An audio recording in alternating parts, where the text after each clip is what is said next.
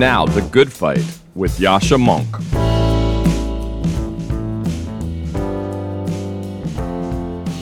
Hi, everyone. My name is Madiha Afzal. I am a fellow in the Foreign Policy Program at the Brookings Institution, and I recently published an article on persuasion titled Biden Was Wrong on Afghanistan. This was a response to a compelling piece by my colleague, John Rauch, who wrote a piece titled Biden Was Right on Afghanistan. 20 years after America removed the Taliban from power, it is an agonizing outcome that in August we saw the Taliban return to power. And it's especially agonizing given the enormous costs of the war. Of course, this is US and NATO troops who lost their lives. This is money spent. But this is also the scale of the destruction and loss of life in Afghanistan, of both civilians and Afghan security forces. Many have looked at that and said, if we could not defeat the Taliban in 20 years, how could a few more months or even years make a difference? And many who think Biden was right to leave say we would have been mired in Afghanistan indefinitely. And as I mentioned earlier, my colleague John Rauch made a compelling case along those lines, and I'm sympathetic to that argument. Biden's decision was a very, very difficult one. But my argument is that the enormous cost of the war and the losses that Afghans bore and crucially continue to bear, that gave America a moral responsibility to ensure a better outcome, given the fact that we went into Afghanistan in 2001.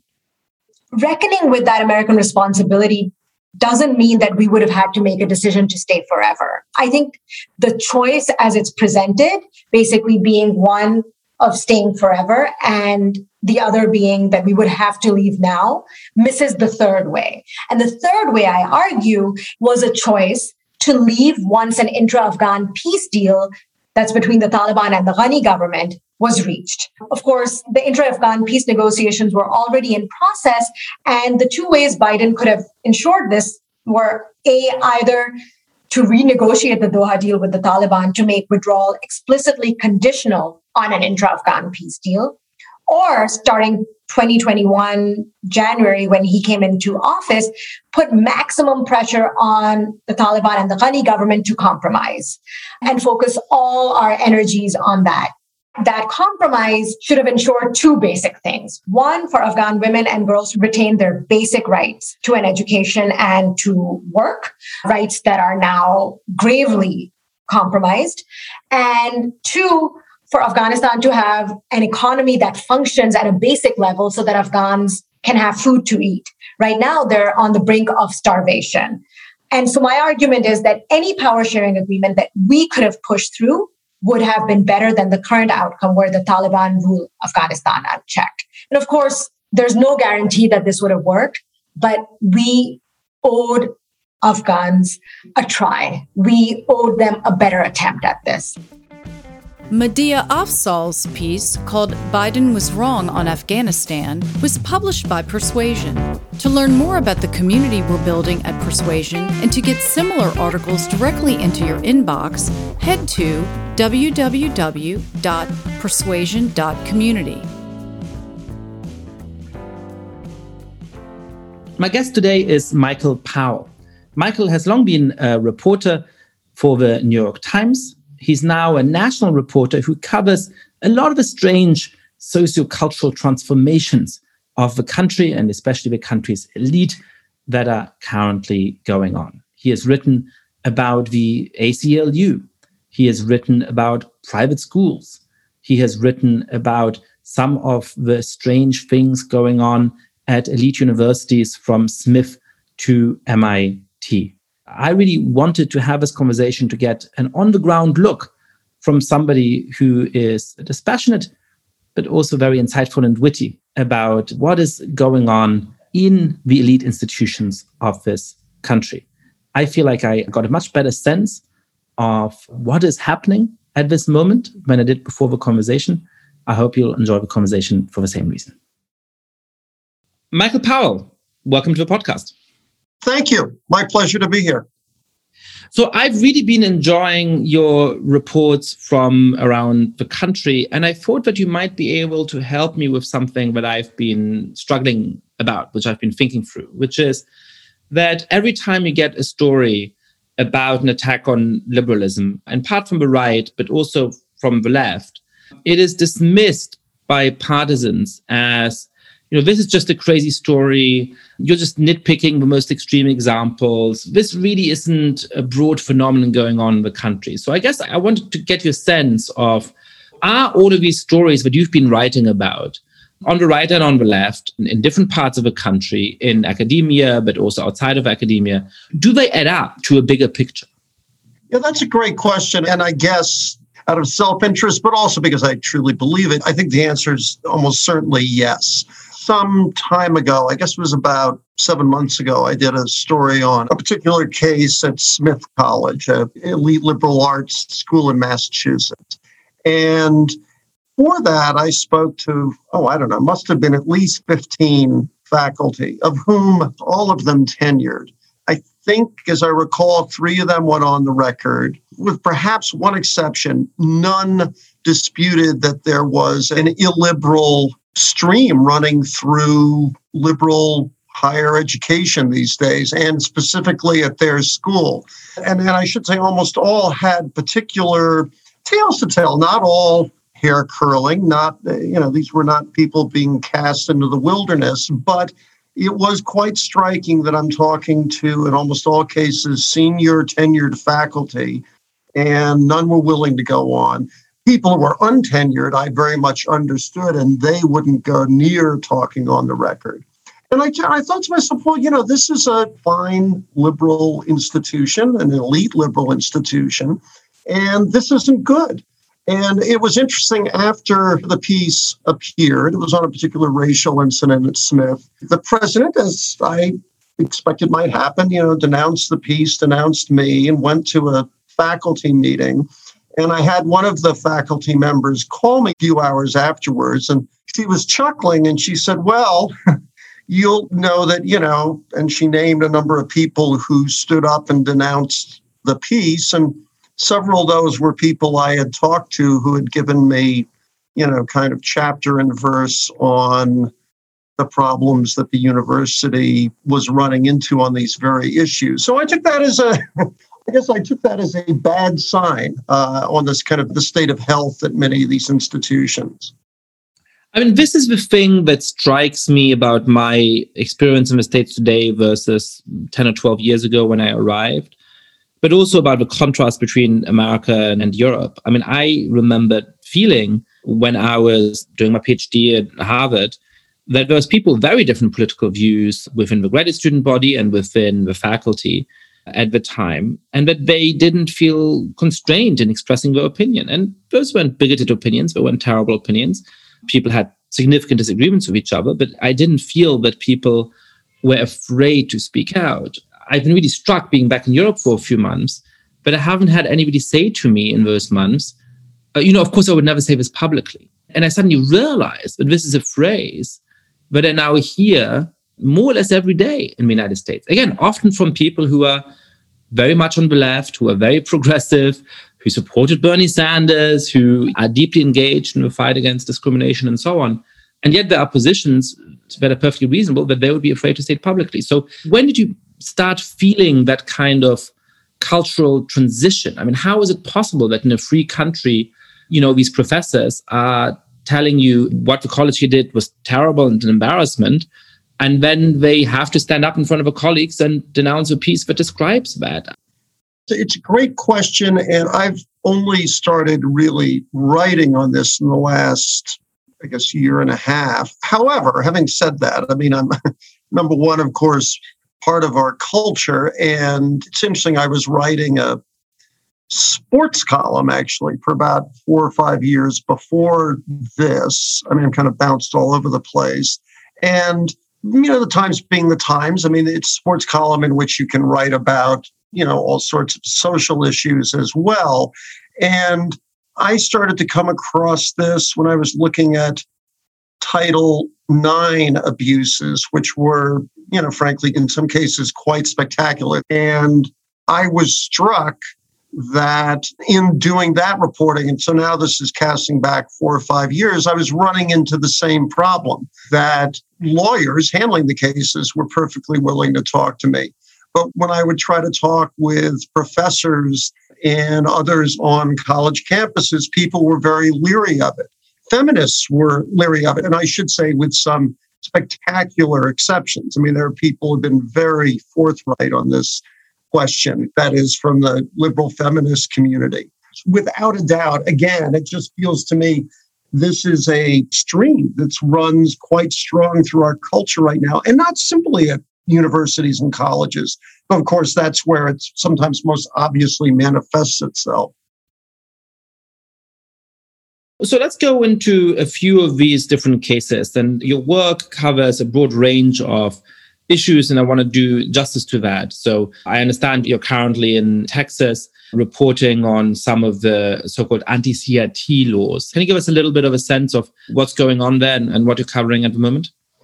Sure. Texas, as has been true in about 8, 9 other states, enacted last spring several laws that ostensibly that set lines for how public school teachers, this is now in Texas, it's not higher ed, it's K to 12, what they can talk about. And it's a little more chilling than that, because it doesn't say, for instance, you can talk about the real history of the Alamo in Texas. You can talk about, theoretically, how the Texas Rangers lynched Mexicans, which happened with tragic frequency here for quite a while. You can talk about that, but the law says that you can't make children feel uncomfortable. I mean, in this way, it's a funhouse mirror of some of the stuff that you see on the left. So you can't make children feel uncomfortable, in this case, say white children. Well, I've talked with a lot of teachers down here, that is public school, high school, middle school, social studies teachers mainly. And they talk about, look, if you're going to, as we know, if you're going to talk about history, let's put, in a sense, the CRT just off to the side. If you're going to wrestle with history and all of its glories and unpleasantness and messiness, you run the imminent risk at any time that you're going to make a student uncomfortable or upset, not personally, right? I mean, and I think that's where it gets difficult, but just because it's difficult stuff to handle. And well, right now, theoretically, a teacher who does that and where a couple of students or parents were to complain, literally could run the risk of losing their teacher's license. Similarly, you have librarians who are very worried because the lists have been put out on books. And this is not in the law, but there's been a couple of legislators who've put out these very long list of books, on all manner of things. I mean, everything from race to the Holocaust to whatever. And people are just very, very worried. It's a bad place for free inquiry right now. I know you're not sort of primarily an education reporter, but what can you tell us about what is actually taught about issues like race in public schools across the United States? It's so difficult to talk about this because the local control is so strong in America that, what you're likely to be taught in a school district in New York City is so different from what you're likely to be taught in a school district in Alabama. And then, of course, teachers have tremendous agency as well. So even what you might see within one classroom, within the same school district, within, say, Alabama, might be completely different from what you might see in a classroom in the same school, in the same school district with another teacher. Do you feel like there's a sense of this? Because I think sometimes in the public debate, there's these sort of two sides, where on the one side, you have supposedly no teaching at all about the history of slavery, about the history of injustice in America. And then on the other side, you have sort of all critical race theory, where it seems to me like there's a much broader distribution, but in most schools, probably, you do have a serious engagement with the negative aspects of American history. You have some outliers where that stuff is denied and not talked about at all. But you also have some outliers where something like an applied form of critical race theory, a non-academic, non-very sophisticated sort of applied cousin of critical race theory, is in fact taught, despite what a lot of the media have been telling us for the last months. Do you have a sense from your reporting on this question? Honestly, I don't. And I'm not sidestepping. I mean, I agree with you that education runs a great gamut. My own kids went to public school, both now grown, but went to public school in Brooklyn, New York. And there was a great difference between the two elementary schools they went to and the two junior high schools they went to. And even within that, as you say, often teachers have a fair degree of agency. And I would argue at some level, that's a good thing, right? I remember my younger son at one point in middle school came home in a huff because he had that rarest of beasts in Park Slope, Brooklyn, which was to say a Reaganite social studies teacher. And, I told him, I said, look, this is great. You're not getting exposed to much of that in Park Slope, Brooklyn. And, as long as he's up for letting you disagree and debate things with him and that sort of thing, have at it. Now, as it turns out, he was not the most exceptional teacher, but I thought it was useful for him to get exposed to that. Having said all of this, I also think that there is a little bit of a sleight of hand that sometimes journalists, sometimes teachers, sometimes liberals use around CRT. It is certainly true that no one is teaching CRT theory to a 7th grade social studies class. It is also true that to some extent, a number of the teaching colleges are very much influenced by, I think CRT is probably too narrow. I mean, sort of anti-racism, right? I mean, everything from, longstanding pedagogy to, popularizers like Kendi to CRT, right? And that those are threads that run through many of our teaching colleges. So to some extent, you get some teachers who come out who are, very much, if you will, kind of dipped in those intellectual waters. So it's more about kind of how they apply those lessons, right? And I think it is fair to say that these are important intellectual currents right now on the left, on, liberal left circles. And it would be rather strange if it wasn't having some impact on teachers. So I think there's a little bit of, as you say, a sleight of hand that's done with CRT, both in the press and by, more largely by left liberals. So we've covered some of the ways in which in states like Texas and with the force of the law, with the force of politics, there are real restrictions on what a public school teacher can talk about. And I think public school teachers are rightly worried about the kind of overreach and access that might lead to. What is going on in some of the more progressive spaces that you've covered at places like universities, at places like the ACLU, where it often seems to be people who are, actually left-wing, but perhaps not quite as left-wing or not quite in vogue with some of the recent fashions, whether you want to call it quote-unquote wokeness or critical race theory or the successor ideology or any of those other terms, who seem reluctant to speak up. Tell us a little bit about what's happening in those places. Well, to cite one recent example, I wrote on the case of this renowned physics professor, Dorian Abbott at the University of Chicago. Now, he's one of the foremost experts on exoplanets and the formation of, and theoretically the degradation of atmospheres on exoplanets. And there are all sorts of revealing analogs to what that might tell us about our own atmosphere through climate change and the kind of degradations of climate change and pollution. And so, here he is kind of at the heart of a very important, one might argue, existential threat to our future. He's invited to MIT to give a quite prestigious lecture purely on the science. That's what he's talking about.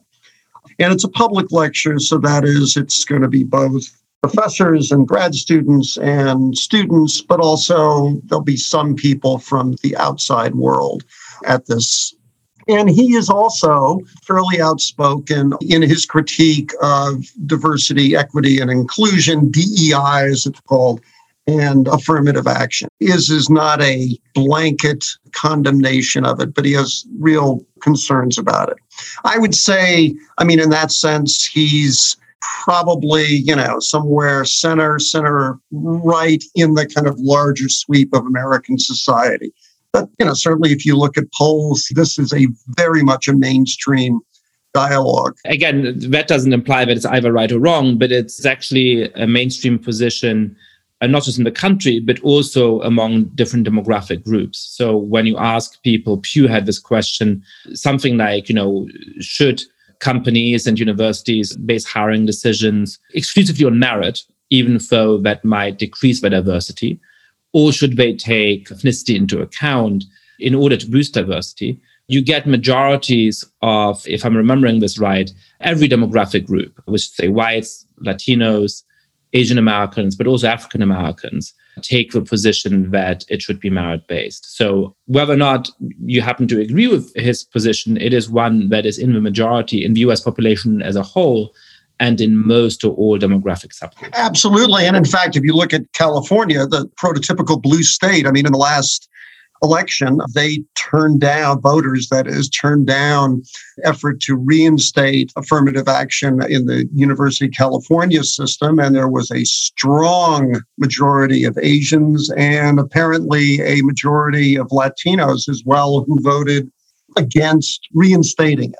And the only reason I mention that is, so in other words, this is not, if you will, a William Shockley. This is not somebody who holds extreme right-wing views. This is simply whatever one makes of his views. They're, in some respects, not to insult him, but they are unremarkable. When it was announced that he was going to give a speech there, faculty and grad students really across the United States reacted with outrage and peppered MIT, which of course is one of the high churches of science education in the world, really, with all sorts of objections. How can you have this man? You have a DEI policy you've put in touch. It's hypocritical to invite him. This is going to be damaging, and the words you often hear, this is harmful, this creates harm. And MIT, I think rather remarkably, backed down and decided they weren't going to do the lecture this year. Said, well, he can come and address the faculty at some later point in time, but not with this prestigious lecture. And it was, I thought, a quite remarkable moment. And one of the things, and I think this gets to kind of the larger things that I see, is that I talked to several faculty who had gone on Twitter to denounce Abbott and say that MIT should cancel his speech. And they were remarkably strong in simply saying that, there are limits. They said, well, no, I believe in free speech, but I believe in consequences for free speech. And that, it doesn't give you a right to talk wherever you want. And perhaps I'm dating myself, but I grew up on the Upper West Side of Manhattan, a very, very liberal neighborhood. And free speech was kind of a holy of holies at that time. It was kind of seen as the founding stone of liberal in the broadest sense of society, but also liberal in the particular way it was thought of on the Upper West Side of Manhattan at that time. It was seen as a founding stone of the civil rights movement, of the anti-war movement.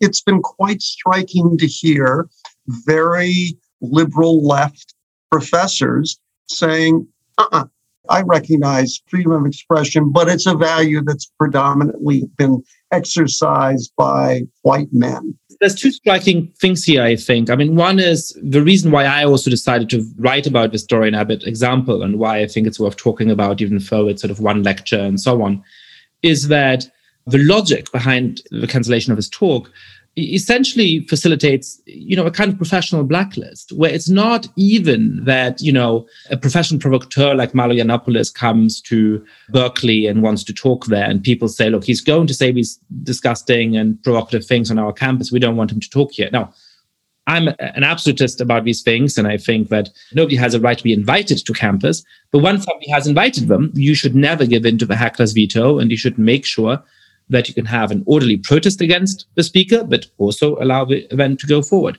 But what's striking about the Abbott case was that it was him expressing his opinion in the pages of Newsweek, a national magazine, on an unrelated topic. And essentially that was going to lead to him being unable to work as a natural scientist, to hold a lecture about physics at MIT. And that essentially would create a kind of blacklist in which people who hold views, in the case of Abbott, that are shared by a majority of Americans, cannot publicly admit to them on the pain of very serious professional consequences in fields that are not essentially political. And that, to me, is really very striking and utopian. The other thing that struck me, and you're just starting to get at that, is the reasoning of some of the people who opposed his lecture. Now, one example was Phoebe A. Cohen, who's the chair of the geosciences department at Williams College.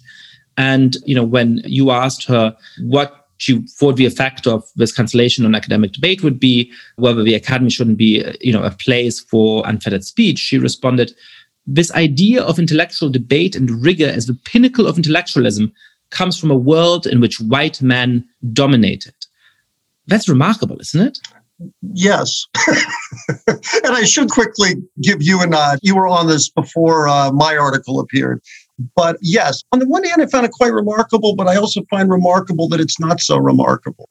In other words, you do hear similar sentiments, quite often now. And if you choose to hang around the disreputable neighborhood of Twitter, you also see it expressed there. But yes, we're at a remarkable moment. And of course, there was a coda to that, which was that a very prominent physicist at University of California, Berkeley, went to his colleagues and said, well, this is an important moment in sort of free speech and science, and we need to invite Abbott out here to talk to us, to make essentially a statement of kind of where we stand.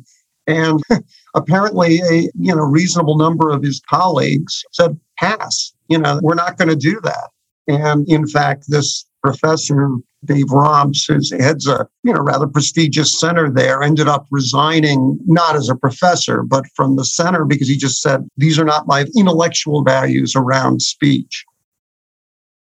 The other striking thing on the topic of free speech specifically is that many of the institutions that were built around the defense of a very expansive conception of free speech, and that you would think would be thriving precisely in the moment in which a defense of free speech is urgently required, seem to be balking at the fight. At the ACLU in particular, there is a really roiling internal debate between people who want to live up to what the historic mission of the organization has been, and people who, it seems like, want to turn it into a progressive organization that will decline to defend free speech when it is offensive. This one was a story when I took on this beat that I wanted to do because I'd been hearing about this from friends for a long time. I mean, the ACLU in many ways is a perfect petri dish for this because there are terrific First Amendment attorneys there who continue to do good work, but that coexists with people in various, the transgender project that publicly urged a book to be essentially banned. You had after the horror in Charlottesville, which was a march of neo-Nazis that got out of control. And the ACLU had argued, again, very much consistent with its history, that the alt-right had the right to march, not obviously to commit violence, but to march.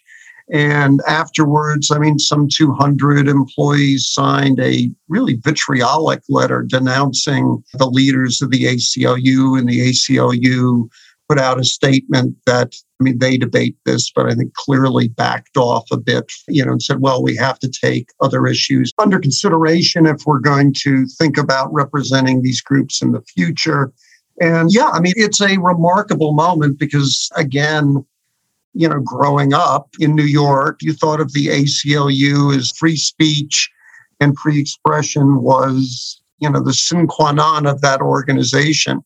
And there's very much a sense now that that's a important, but a secondary concern to some of the other issues that they're involved with. Yeah, I think that really is a remarkable thing, especially when those two things come in conflict. And it turns out the organization that was built to fight for an expansive conception of free speech then finds itself hamstrung. The other topic that I find really interesting, but in many ways my next book deals with, though it is much broader in perspective than what's going on in the United States in 2021, but it does speak to those issues, is some of the ways in which attempts at putting an anti-racist education into place or attempts at dealing with race end up essentializing students and teachers. You had a really interesting story on elite private schools in New York City, but this is happening in cities around the country, trying to deal with how to teach students about racism, which is, of course, a very important thing. But in the process, seemingly essentializing racial attributes, starting off with more or less mandatory ways of dividing the student body, dividing teachers into different groups on the basis of their race, sometimes saying in language reminiscent of Phoebe Cohen that things like rigor or things like worship of a written word are white attributes that are somehow worrying indications of white supremacy culture. And I'm obviously concerned that in the name of trying to raise awareness of racism, you actually are pushing, especially students, to identify as strongly as possible with their ethnic or racial identity, and that the long-term consequences of that are not going to be progressive at all, but rather to deepen mutual mistrust and prejudice and so on. What did you find in reporting on the world of these private schools and how they're trying to tackle this topic? I think your summary is spot on. And I found the elite private schools, again, an interesting petri dish because they do kind of give a window into those at the high end of the socioeconomic scale. And like you, I mean, I was struck by this notion of the written word. I mean, I think of myself as a kid, I mean, the discovery of, and with the help, frankly, of public school teachers at the time, the discovery of James Baldwin, of Richard Wright, Claude Brown, or what I remember, Man-Child on the Promised Land. I mean, all these things. I mean, the notion that we would say that the written word is the exclusive or the main domain of white men or women is just profoundly ahistorical. It's, in my view, condescending and demeans, just the extraordinary effusion of Zora Neale Hurston. I could kind of go on and on. Of Black writers from India, writers. There's just, African writers, Chinua Achebe. It's just, to me, it's sort of an extraordinary moment. And it's like, really, you want to give up this incredible patrimony that we all possess as humans. I think what's really striking about this is that there's, often been pushed back against various forms of progressive policy under, the accusation that something is reverse racism. And I think that's a really complicated charge, which may sometimes be true, but is often wrong. It's the idea that in the name of trying to make progress, you're actually starting to discriminate against white people or something like that, groups that are not historically been discriminated against. What's really striking to me about these examples is that it's not reverse racism. It's just racism, right? This is just saying Black people aren't interested in intellectual rigor. Black people aren't interested in the written word. Black people aren't interested in objectivity. And that is not sort of in an attempt to overcome historical injustice, treating Black people better than would be fair, or in some kind of way being sort of overly complimentary of them. It is in the name of anti-racism ascribing an intellectual deficit to Black people in a way that, in my mind, is and will always remain just straightforwardly racist. Yeah, well, that's that's certainly an argument that is made against these sort of approaches. And I think we live in a moment when certainly in those private schools, but you also start to see it now in corporate settings as well. This notion that folks should be divided into affinity groups, the better to wrestle with the particularities of their race, which of course is a social construct to begin with. All of the schools actually I looked at, that is, and these were all in Manhattan and very elite schools, roughly $60,000 a year private schools. The white kids and faculty are put into room, to talk about so-called white problems. I went to a private school for 2 years as a scholarship kid, and I'm a white guy. I felt, very much kind of apart. This was a very financially elite student body.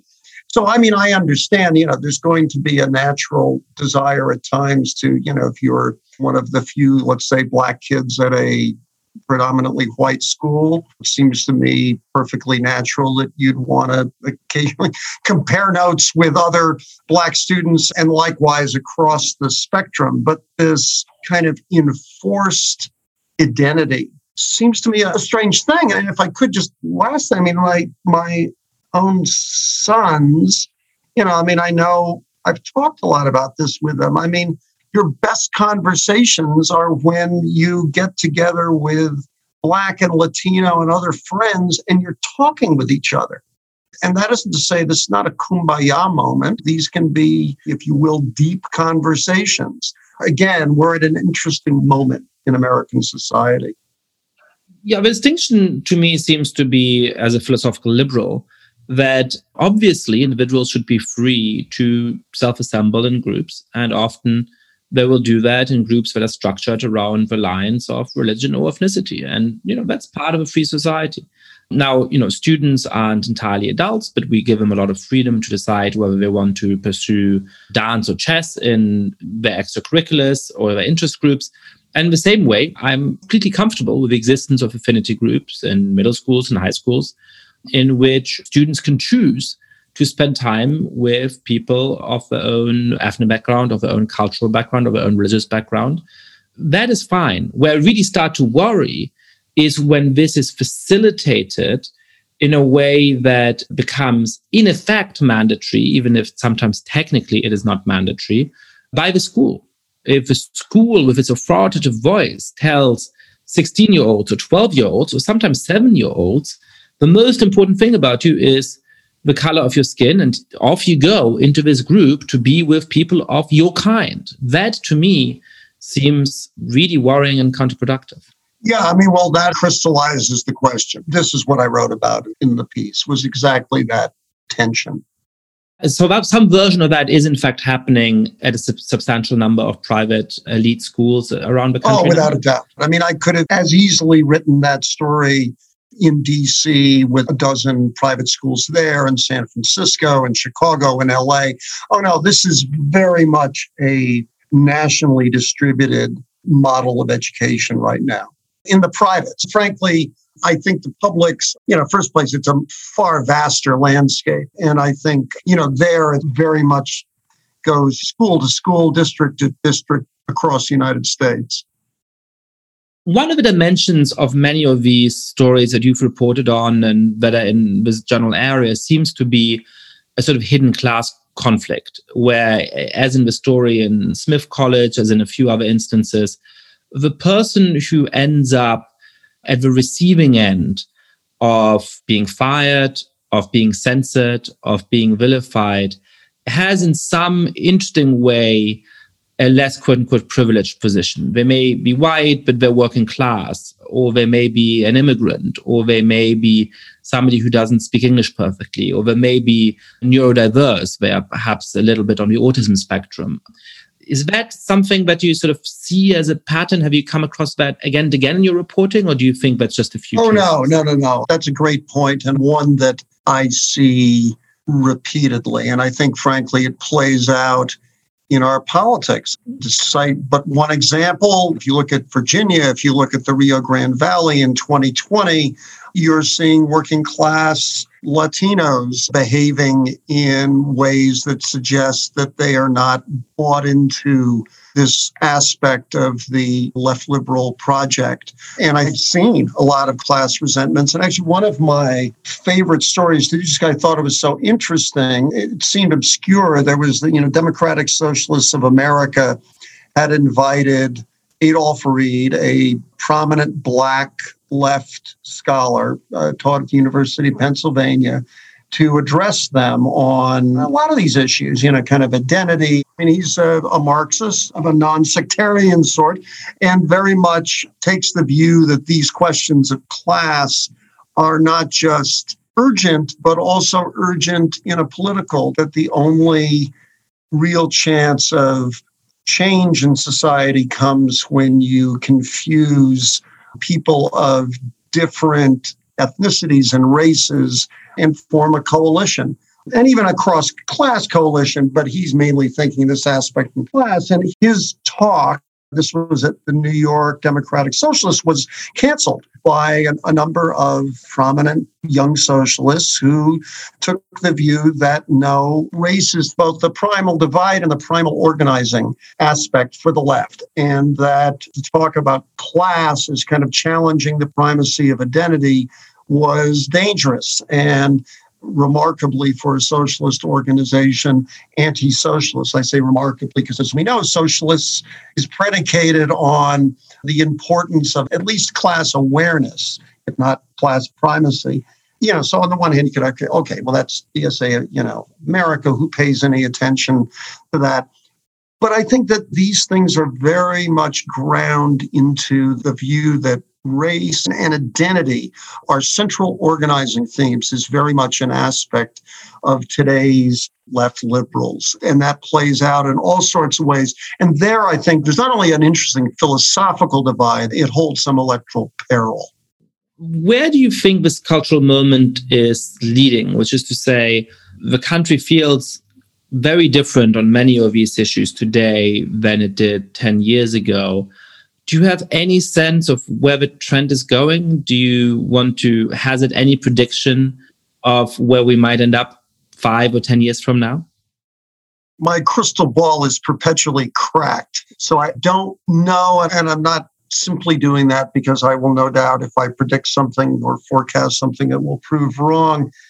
I think that one of the things I've been struck by in writing on these subjects, and I've certainly tried to engage with all sides in these disputes, and there is a great reader interest in stories like this. And this is not to throw out my arm patting myself on the back, it's simply to say if you write about these subjects, and I know colleagues have had the same experience, you get an enormous response. And I think if you go, say, through the comments on the pieces, which often run into the thousands, you see people, I think, would be clearly identified as, liberals with a great diversity of opinion on questions that we're often told, or that where the argument, I should say, is often made that there's really not a lot to discuss here, that this is much as with Dorian Abbott and affirmative action. This is settled. This is bad thought. This is dangerous thought. This puts us at harm.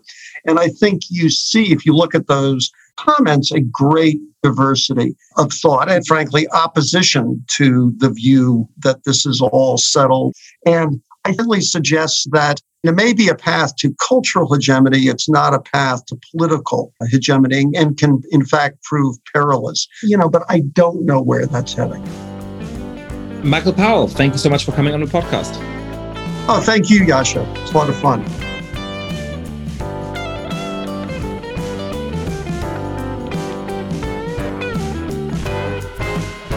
Thank you so much for listening to The Good Fight. Lots of listeners have been spreading the word about this show. If you too have been enjoying the podcast, please be like, rate the show on iTunes, tell your friends all about it, share it on Facebook or Twitter.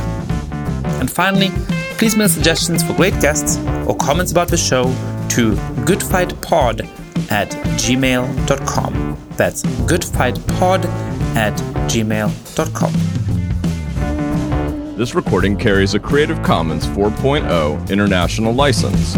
Thanks to Silent Partner for their song, Chess Pieces.